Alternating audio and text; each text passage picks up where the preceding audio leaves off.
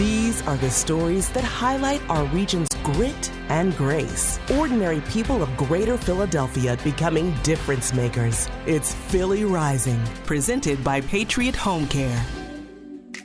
Dr. Sheena Howard is a trailblazer when it comes to documenting Black history through the lens of the comics industry. The Southwest Philly native is the first Black woman to win an Eisner Award. That's like the Oscars of comics. I tried to write the stories in a way that will be inspiring to the youth. Her latest project will be used to teach African American history to thousands of students in Philadelphia schools for years to come. These are real-life superheroes. It's called Black Lives Always Mattered, or BLAM. Black Lives Always Matter entails 14 profile pieces of historical Black leaders. It features their lives and their impact on the city of Philadelphia. The collective project is the first graphic novel about Black historical figures from Philadelphia. So think of it as a history book, but in comic book form. The book was written for the Philadelphia public school system, so writing it in a way that would be accessible to like a high school student or even a younger student. Howard says she wrote the book using archives from only the Blockson collection at Temple University. It's a one-of-a-kind local research facility that houses thousands of cultural artifacts related to African American history. So they provided the research to me, and so it was just a matter of me sifting through the research and crafting these stories. The library is free and open to the public,